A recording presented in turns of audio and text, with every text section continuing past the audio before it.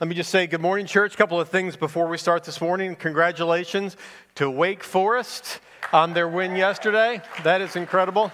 I think the first service actually did better than you, but I'm just saying.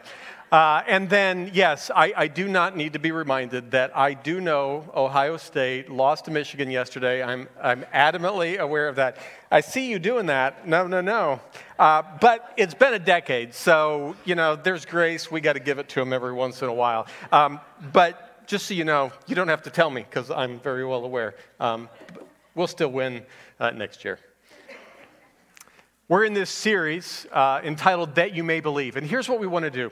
We're going to unapologetically continue to kind of hammer down this point that you may believe. Because that's the whole reason that John writes this entire book. Everything that is in this gospel is written under the premise that you might believe.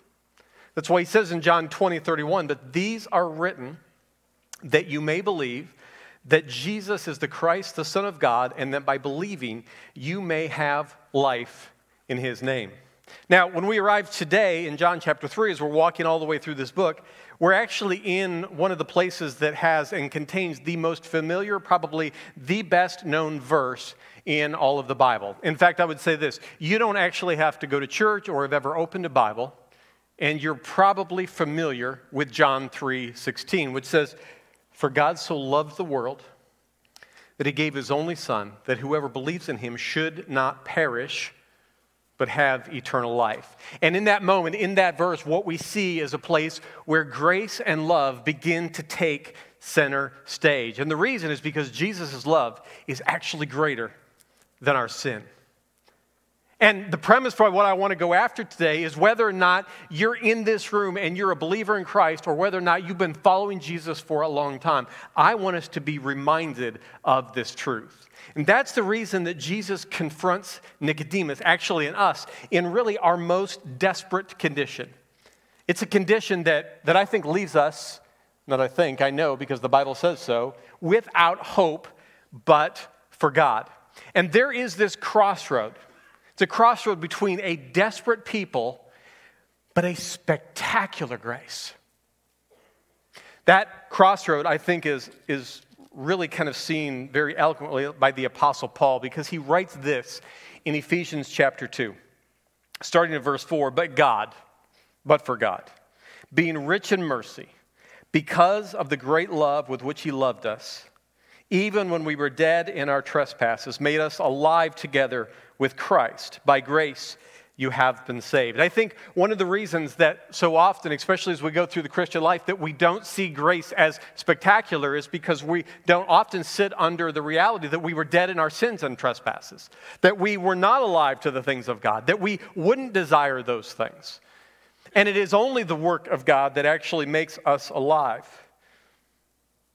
And then I love how Paul continues here. He says in verse 6, "So by grace you've been saved, and raised us up with him, and seated us with him in the heavenly places in Christ Jesus." And then he gives us this future reality that we get to experience, so that in the coming ages he might show the immeasurable riches of his grace and kindness towards us in Christ Jesus. Church, if we are in this place this morning, and as we look at this very familiar text, there is one thing that I want you to see. That grace is greater and grace is spectacular. Let's pray. Father, I pray that as we come this morning to this very, very familiar text, that you actually would just make it fresh in our souls. God, that we would come to a place where what we see and maybe have always known stirs in us a greater affection for you. God, I pray that as your people, may we come to this place this morning and may we marvel at your spectacular grace. So, Father, do a work in our hearts, I pray. In Jesus' name, amen. Question I want to ask you is, what do you believe about the grace and love of Jesus?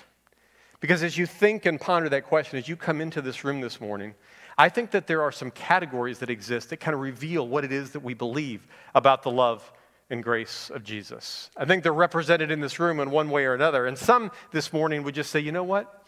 Aaron, I am certain and confident. To that, I say, praise God. I am so glad that you're in this place this morning and you are certain and confident. But here's what I know. Life has a way of delivering some things that we don't always anticipate, nor do we desire. And one of the great truths about the gospel that we can even look at and see in John 3:16 is that as God's people, we just need to be reminded of his love so often. And I think there's another category that also exists for many of us, and it took me a little while to come up with this phrase, but I've called it this. Some of us are churched, but crushed. And what I mean by that is maybe you grew up in church, and you have experienced hurt after hurt after hurt in the places that you were raised. And a lot of times what we tend to do is we transfer those hurts and really believe that ultimately Jesus is responsible to the place where we begin to doubt that he actually loves us. And then I think there's a category over here that I've called wondering and waiting. Because we wonder if these things could be true. We peer into them. Maybe we pull back the curtain, so to speak, and want to look at these things. But we're waiting for Jesus to somehow prove his love. Because there is something in us that wonders, do I need Jesus to do more than the cross and the resurrection to prove his love to me? And so you're just in a category where you're wondering and you're waiting. And then I think there's some that are hopeful but helpless. Because life has actually delivered some things to you that is significant. You have suffered immensely. There's some trials in your life that you do not desire or wish to experience.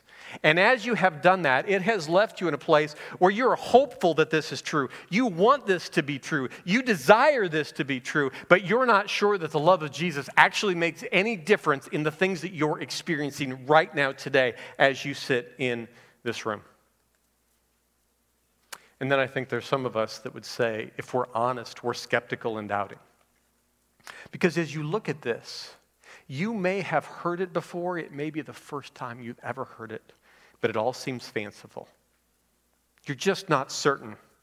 It seems like a fable.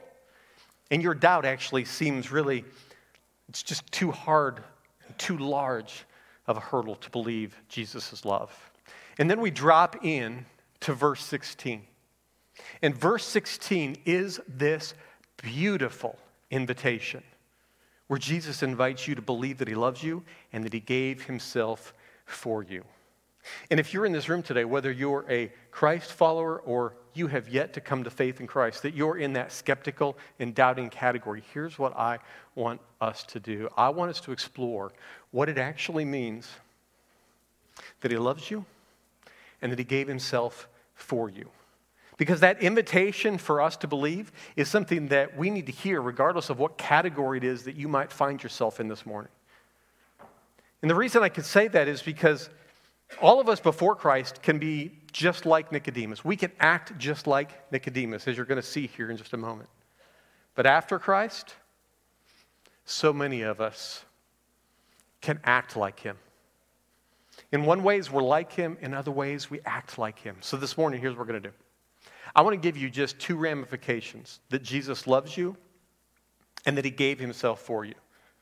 Because let's be honest, if we explore the depths of that topic, even in the few minutes that we have together, I do believe that by the Spirit-empowered movement this morning, we will see spectacular grace. We're going to do that, so if you would, turn your attention to the text. We're in 21 verses this morning. Obviously, that many verses, I don't have time to say everything that's here. But I pray that God's word would speak as it's read. I'm going to look at the first 9 verses here first. Now, there was a man of the Pharisees named Nicodemus, a ruler of the Jews. Now, I do have to stop there and pause in case you're unfamiliar with who Nicodemus was. If you're unfamiliar with what a Pharisee was, let me explain a couple of things. These guys were the ultimate in religious rule followers, like really, really serious guys. And so not only did they try to follow all of God's laws, but they added a whole bunch to it. So religious were they that they believed in the Sabbath rest, that they wouldn't carry any more food with them on the Sabbath that weighed more than a fig.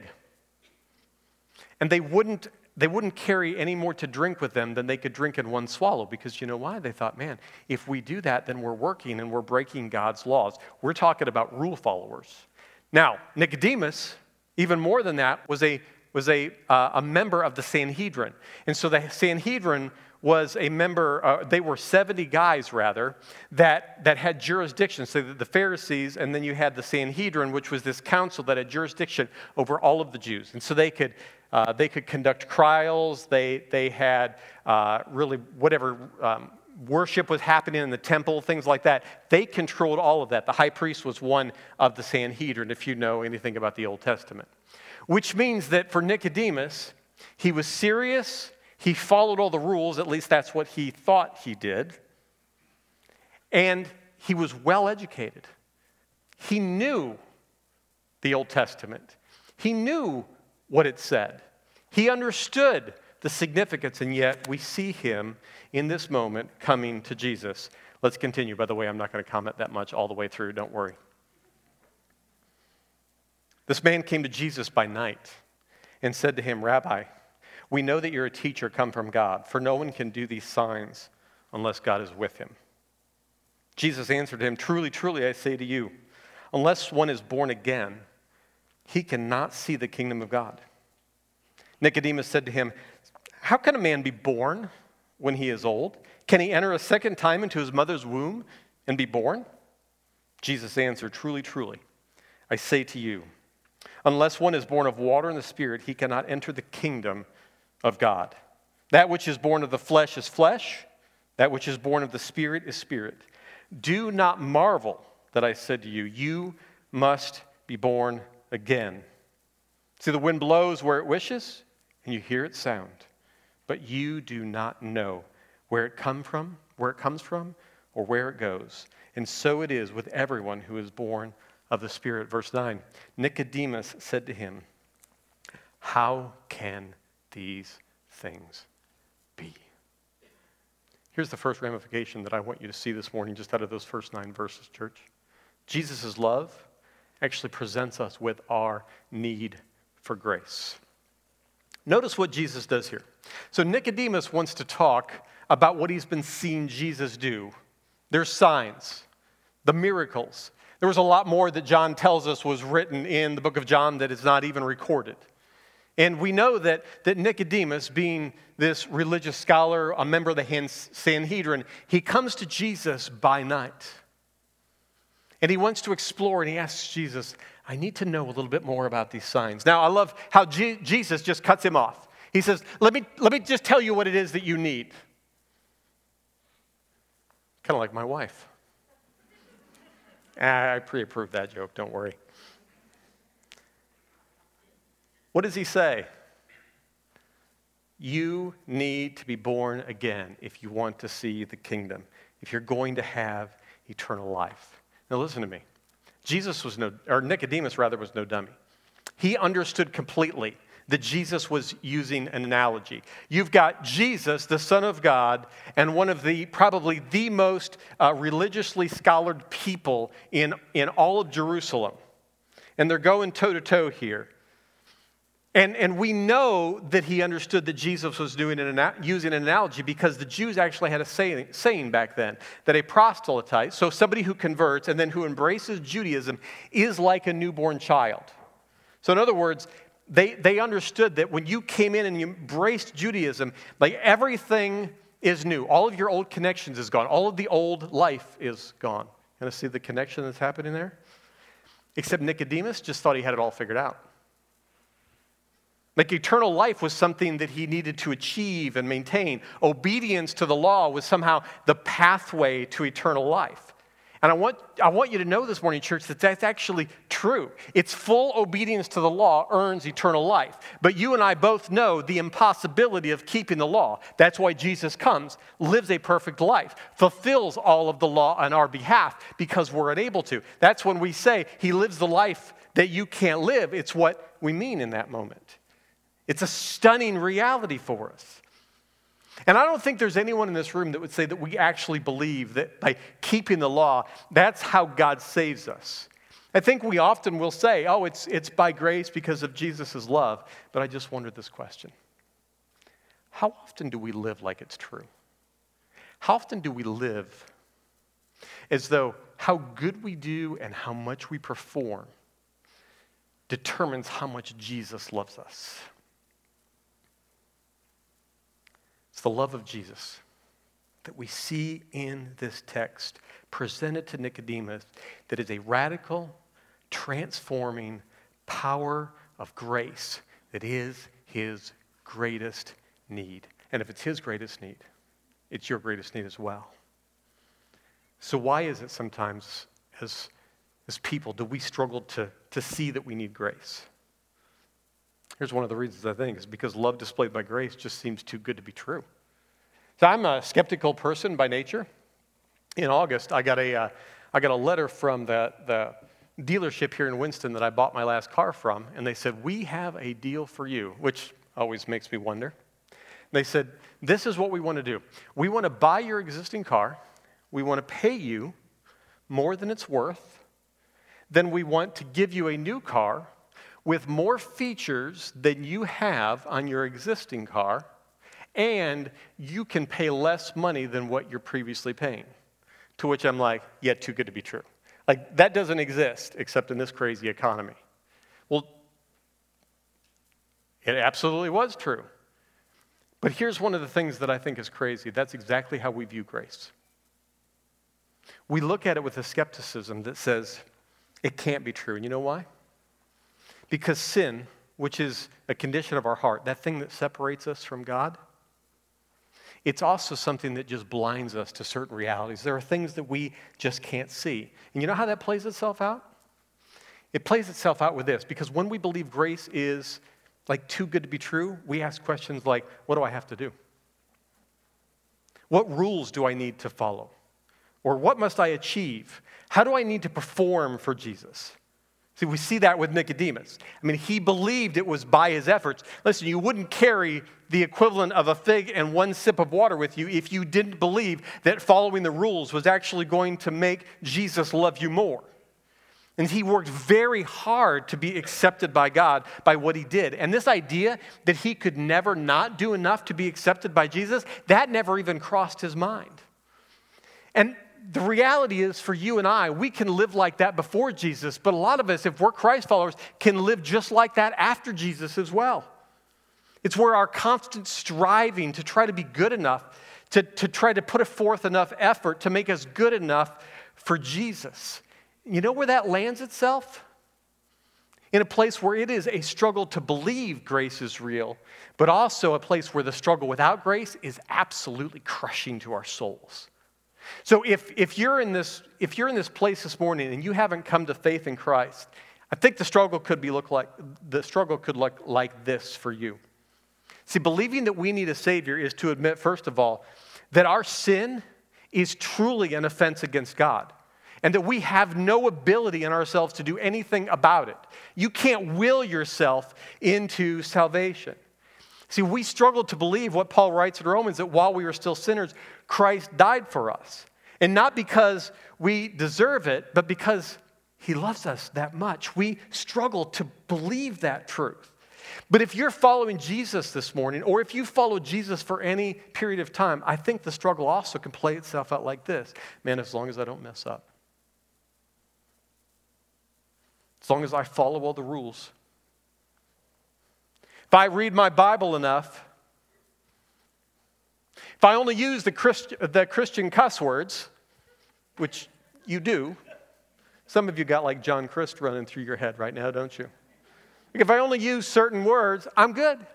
I'm good. Jesus isn't going to be mad at me. Some of us think this way. Man, if I just parent perfectly, if I pass all the performance tests, you know how it plays out? It's that voice in your head that says this: if I do this, then Jesus will, and you fill in the blank. It's crushing. It's a way where we constantly live on the performance treadmill. You know why? Because we see our mess-ups. We see who we are. We may not like to admit it, but internally we know all of our failures. Sometimes we get up. I don't know if you've ever done this, but we get up and we look at the mirror. We look in the mirror, and the person that's staring back at us, we actually despise. Because we are comparing ourselves to everyone else we see, or at least what we see in social media, which is just everyone's highlight reels, by the way. Because they struggle just as much as you do, but no one puts really on their social media account like how bad life is going right now. No one does that, or very few do that. And so it's crushing because we look at it and we see who we really are, which is just evidence of us as living as broken, sinful people in a world that constantly says this: you're not good enough. You're not good enough. You're not good enough in your job. You're not good enough as a mom. You're not good enough as a dad. You're not good enough as an employee. You're just not good enough. And then love by grace says this: you can never do enough to be accepted by Jesus. That's why he did it all. You're going to see that in this text. So if you've not come to the place where you've placed your faith and your trust in Christ, here's what I want you to know. You can't do enough to earn what he's going to give you freely. But if you're already a follower of Jesus, can I tell you something? You don't have to be enough. See, Jesus is everything that you can't be. He lived the life that you can't live. And so while on one hand, the struggle over here keeps us from faith in Christ, on the other hand, those of us who follow Jesus are in this place where a lot of times we don't experience the love of Christ. We just live like failures who are never a people who measure up. I think it's like this, because a lot of times we think that God is an angry, wrathful individual. So this illustration I want to give you about how we often live life actually comes from my friend Lori Pereira. So this is it's an obedience collar for a dog. You know, you strap the thing in the dog, you push the button, it behaves. I don't know. I don't have one. My dog is 8 pounds, so like he just lays around and does nothing. But for some animals, they put these collars on, and when he's not doing what it's supposed to do, what do? I'm hoping that there's not like a dog randomly walking by outside and he's getting the shock of his life. A lot of times this is how we view God. Like, proverbially speaking, we're the ones wearing the shock collar. And God just looks at you and says, I see how you messed up. Let me zap you. Oh, I see that parenting failure. Marriage struggle? Out of here. Wayward child? No good. And we live as though God is constantly relating to us as though we have a shock collar on. And the moment that we don't do it perfectly, we experience his wrath and his anger as though a dog experiences a shock collar. It's just an illustration to show us that's not what grace is. Can I ask you a question that I just want you to ponder? Where right now in your life are you struggling to believe that Jesus' love is the grace that you'll need? See, Nicodemus is going to show us that we're not actually alone. Because he makes a perplexing statement in verse 4. Look what it says. How can a man be born when he is old? Can he enter a second time into his mother's womb? Now listen, he doesn't mean literally. It's a statement of exasperation. The reason that we know he doesn't mean it literally is because he was a very schooled Pharisee and a member of the Sanhedrin. He understood exactly what Jesus was talking about because that's the statement the Jews used to put out there. But it was a statement when he says it back to Jesus of exasperation. He's saying, Jesus, you might as well tell me that I have to go back and be born again, that I have to go back into my mother's womb. It's impossible. And that's exactly Jesus' point.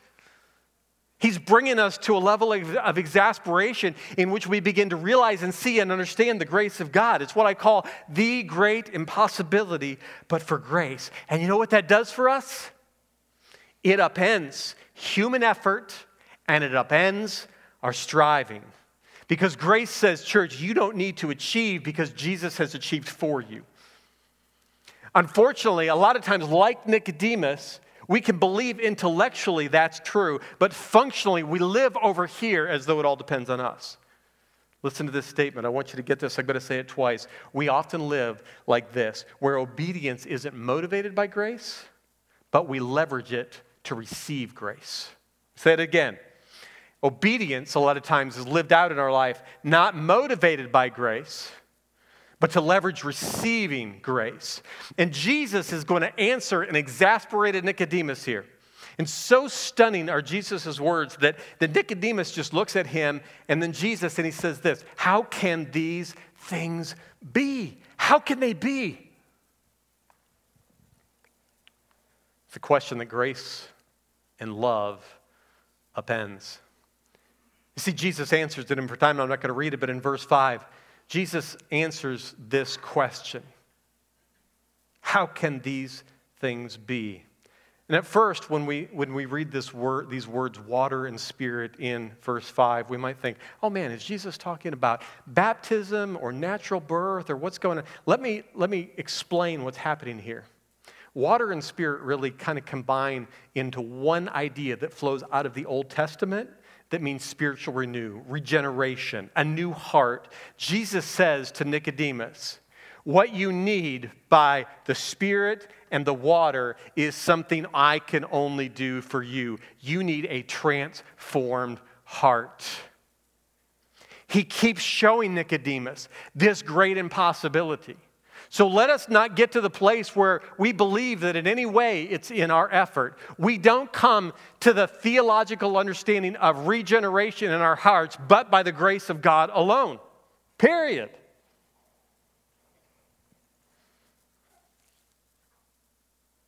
What does that mean? It means grace is our only hope. It's the only hope we have. When Jesus tells Nicodemus and us really what only he can provide, what God does alone, a Spirit-produced heart transformation, then what we begin to see is that grace is our only hope. And as it drips from the Old Testament, it foreshadows a future grace. Nicodemus gets undone by this grace. He's perplexed by this grace. He asks questions about this grace. And only the Spirit of God can do this in you. It will upend you. Now, Jesus goes on because he doesn't let up. In verse 6 and 7, he kind of does this explanation. So what he's doing in verse 6 and 7 is explaining what he just said in verses 5 and some of the preceding verses. He says, okay, Nicodemus, if you don't think you understand this, let me help you explain. Let me explain something to you. Just like in the flesh, that only produces other flesh, like it doesn't manufacture itself into anything else, it's only the Spirit that can produce a new heart. It's God alone doing that work. And so he's bringing Nicodemus to this constant place where Nicodemus has to wrestle with everything that he thought he knew, and now he comes to it and he said, wait a minute, Jesus, you're telling me that everything that I try to do to perform is worthless and that only the Spirit of God can do that. It's exactly what Jesus is saying. It's only that transformation that leads to salvation. It's grace. No amount of your striving, church, is going to do what God alone must do in our hearts. So when our hearts are transformed, man, that plays itself out in every area of our lives because there is not one part of our life that is not transformed. And just like you cannot earn grace and love that has saved you in the first place, neither can you live in such a way that will cause Jesus to love you less. You can't. Now, I'm not saying that at times in our sin, God does not discipline us. He for sure does. But the Bible even tells us that's because of his great love for us. But don't misunderstand what Jesus is really trying to push here. You can't live in such a way that will cause Jesus to love you less because there's nothing you did to earn it in the first place. And yet, we live our lives trying to live like this in a million different ways. So when I was growing up, I kind of grew up in a faith tradition, which, there was a lot of rule following. And one of those things was we had to, you dressed up for church, right? Women only in pantyhose and skirts, and guys in ties. And Sunday night was a real breather because you got to take the tie off. Hey, listen, I'm not actually complaining about that. I just want you to know that, sometimes I just want to put a suit on, but I think it would freak all of you out, so I don't wear a suit. But nonetheless, so it's not that it's wrong in any way to dress up. Don't hear what I'm not saying. But what I am saying is that I grew up in a tradition that really equated what it meant that Jesus loved us with the appearance we put on externally. And the way that played itself out for me is that when I was about 10, 11 years old, I went to my very first church camp experience by myself. I didn't know anyone. There was no kids in our church, which was exciting. And so I went by myself. And because Jesus loves you more when you dress up, we were, of course, going to have chapel. And so my mom, being a dutiful, wonderful mom, I love you in case you're watching, but what she did was she packed really some nice clothes for me. And so it comes to the night for the first chapel. Now, listen. At 10 or 11 years old, in a bunkhouse full of guys, here's the last thing that I was going to do. Well, I wouldn't do this as a 47-year-old either. I'm not going to drop my shorts in front of everybody. Just ain't going to happen, right? So I make my way into the bathroom, into a private shower stall, close the little curtain so that I can change and put all of my clothes on. Now, unfortunately, that's a really challenging thing. I'm full of anxiety in that moment. I've got to do this all right, and so I'm changing, and I put my socks on. I didn't get my shoes on, and I step in the middle of the soapy water that's already on the shower floor. And so now my feet are soaked, and I have to put on my dress shoes, and then I'm already kind of amped up, and I run down the hill and run into chapel, only to discover that I'm the only kid that is dressed like I thought Jesus required me to dress. And on top of that, I also discovered for the first time that there was more that you could worship to than an organ and a piano, because they played a guitar. And I didn't know what to do with all of this newfound imagery. It was kind of confusing.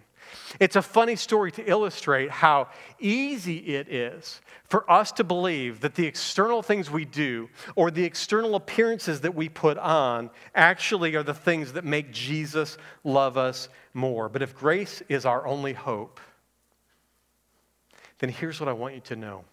Because if you're in this room this morning and you're skeptical and doubting, the invitation for you is to believe Jesus died for you. He rose again, and that by believing that through faith, you can have eternal life, which starts in this moment. It's your only hope. Will you believe that? But if there's any other category that represents you in this room, I want us to just be remind us that when our efforts aren't the thing that save us, neither are our efforts that keep us. And you know how that impacts your soul right today? Because some of you have come into this room and you feel alone. Some of you have felt abandoned by God or other people. Some of you have had moments where you think, I'm forgotten. There are moments, I'm going to guess, where sin and suffering want to shout to our hearts that we don't belong to Jesus, that Jesus' love is somehow conditional. You know what I want us to do? Just look up and marvel at the grace that is ours. That constant striving to perform is met with a grace and love that says you don't need to earn Jesus' love because you didn't do anything to earn it in the first place. So as I look around this room this morning, I don't know where you might find yourself. But I know this, that Jesus loves you enough that he died for you. And it means you can stop working so hard to earn his love. Richard, Randall, Jim, Ron, Terry, those things are true. Jesus loves you enough that you don't have to try to earn or work. Jill, no more earning. Jesus saved you. Shelby, it's over. Jesus loves you. And what a glorious truth that is. How? I'm going to give this lamb's ramification. Let me read just quickly these last few verses. In verse 10, Jesus is going to answer this question that Nicodemus asked, how can these things be? And he says, so you're a teacher of Israel and you did not understand these things? Like, truly, truly, I say to you, we speak of what we know and bear witness to what we've seen, but you do not receive our testimony. He's talking about the disciples and Jesus and John the Baptist. If I told you earthly things and you do not believe, how can you believe if I tell you heavenly things? See, no one, he says, ascended into heaven except he who descended from heaven, the Son of Man. He's talking about himself. And as Moses lifted up the serpent in the wilderness, so must the Son of Man be lifted up, that whoever believes in him may have eternal life. For God so loved the world that he gave his only Son, that whoever believes in him should not perish, but have eternal life. Grace drips. For God did not send his Son into the world to condemn the world, but in order that the world might be saved through him. Verse 18, whoever believes in him is not condemned, but whoever does not believe is condemned already because he has not believed in the name of the only Son of God. And this is the judgment, that light has come into the world, and people love the darkness rather than the light because their works were evil. Verse 20, for everyone who does wicked things hates the light and does not come to the light, lest his work should be exposed. But whoever does what's true comes to the light so that it may be clearly seen that his works have been carried out by God. Church, this is the second ramification that I want you to see, and we're going to go quicker. Jesus' love provides us with what we need by grace, and it's always been grace. Look what happens. Jesus answers Nicodemus' question, how can these things be? By showing him it's always been grace. When Jesus confronts Nicodemus here, he says this, so you're a teacher of Israel, you don't get this? So then what he does is he takes Nicodemus to what he'd need to hear, that it's always been about grace. That this is an Old Testament reality. And so he reminds him, Nicodemus, in that moment of that time when Moses lifted up the serpent in the wilderness. And that moment that as the Israelites gazed upon the staff with the serpent on it, bronze statue, that they by faith were saved. If you don't know that story, it's the Old Testament story where the Israelites sinned against God. And because God is holy and in his righteousness inflicts them with these little fiery serpents that bring agony and death. And they cry out and they say to God, we see our sin. And would you save us? And as a foreshadowing of what was to come, all of a sudden, God says to Moses, make this staff, put a bronze serpent on it, lift it up, and as the people look upon it by faith, they shall be saved. And in that beautiful Old Testament foreshadowing that Nicodemus would have clearly known and understood, we see that that's exactly what it is that was needed by us in Christ. That there was going to come a day where Jesus would say, just as Moses lifted up the serpent, so I must be lifted up, that I must be crucified. But as we look and we gaze by faith, we too can have eternal life. And it's then, at this point, that Jesus says those beautiful words that we all know by heart, right? For God so loved the world that he gave his only Son, that whoever believes in him should not perish but have eternal life. And in that one statement, the fullness of God provides and reveals to Nicodemus and to all of us what it is we need. What we need. It is grace alone to believe. It looks like this if we want to talk about really understanding what it means to be born again by grace. It's by grace alone, through faith alone, in Christ alone. You can't do anything. Now, here's what I want you to know. If you haven't come to faith, the invitation is to believe that. If you come to faith, let's remind ourselves, by grace alone, through faith alone, in Christ alone, shows us a spectacular grace to the glory of God alone. So what does grace give?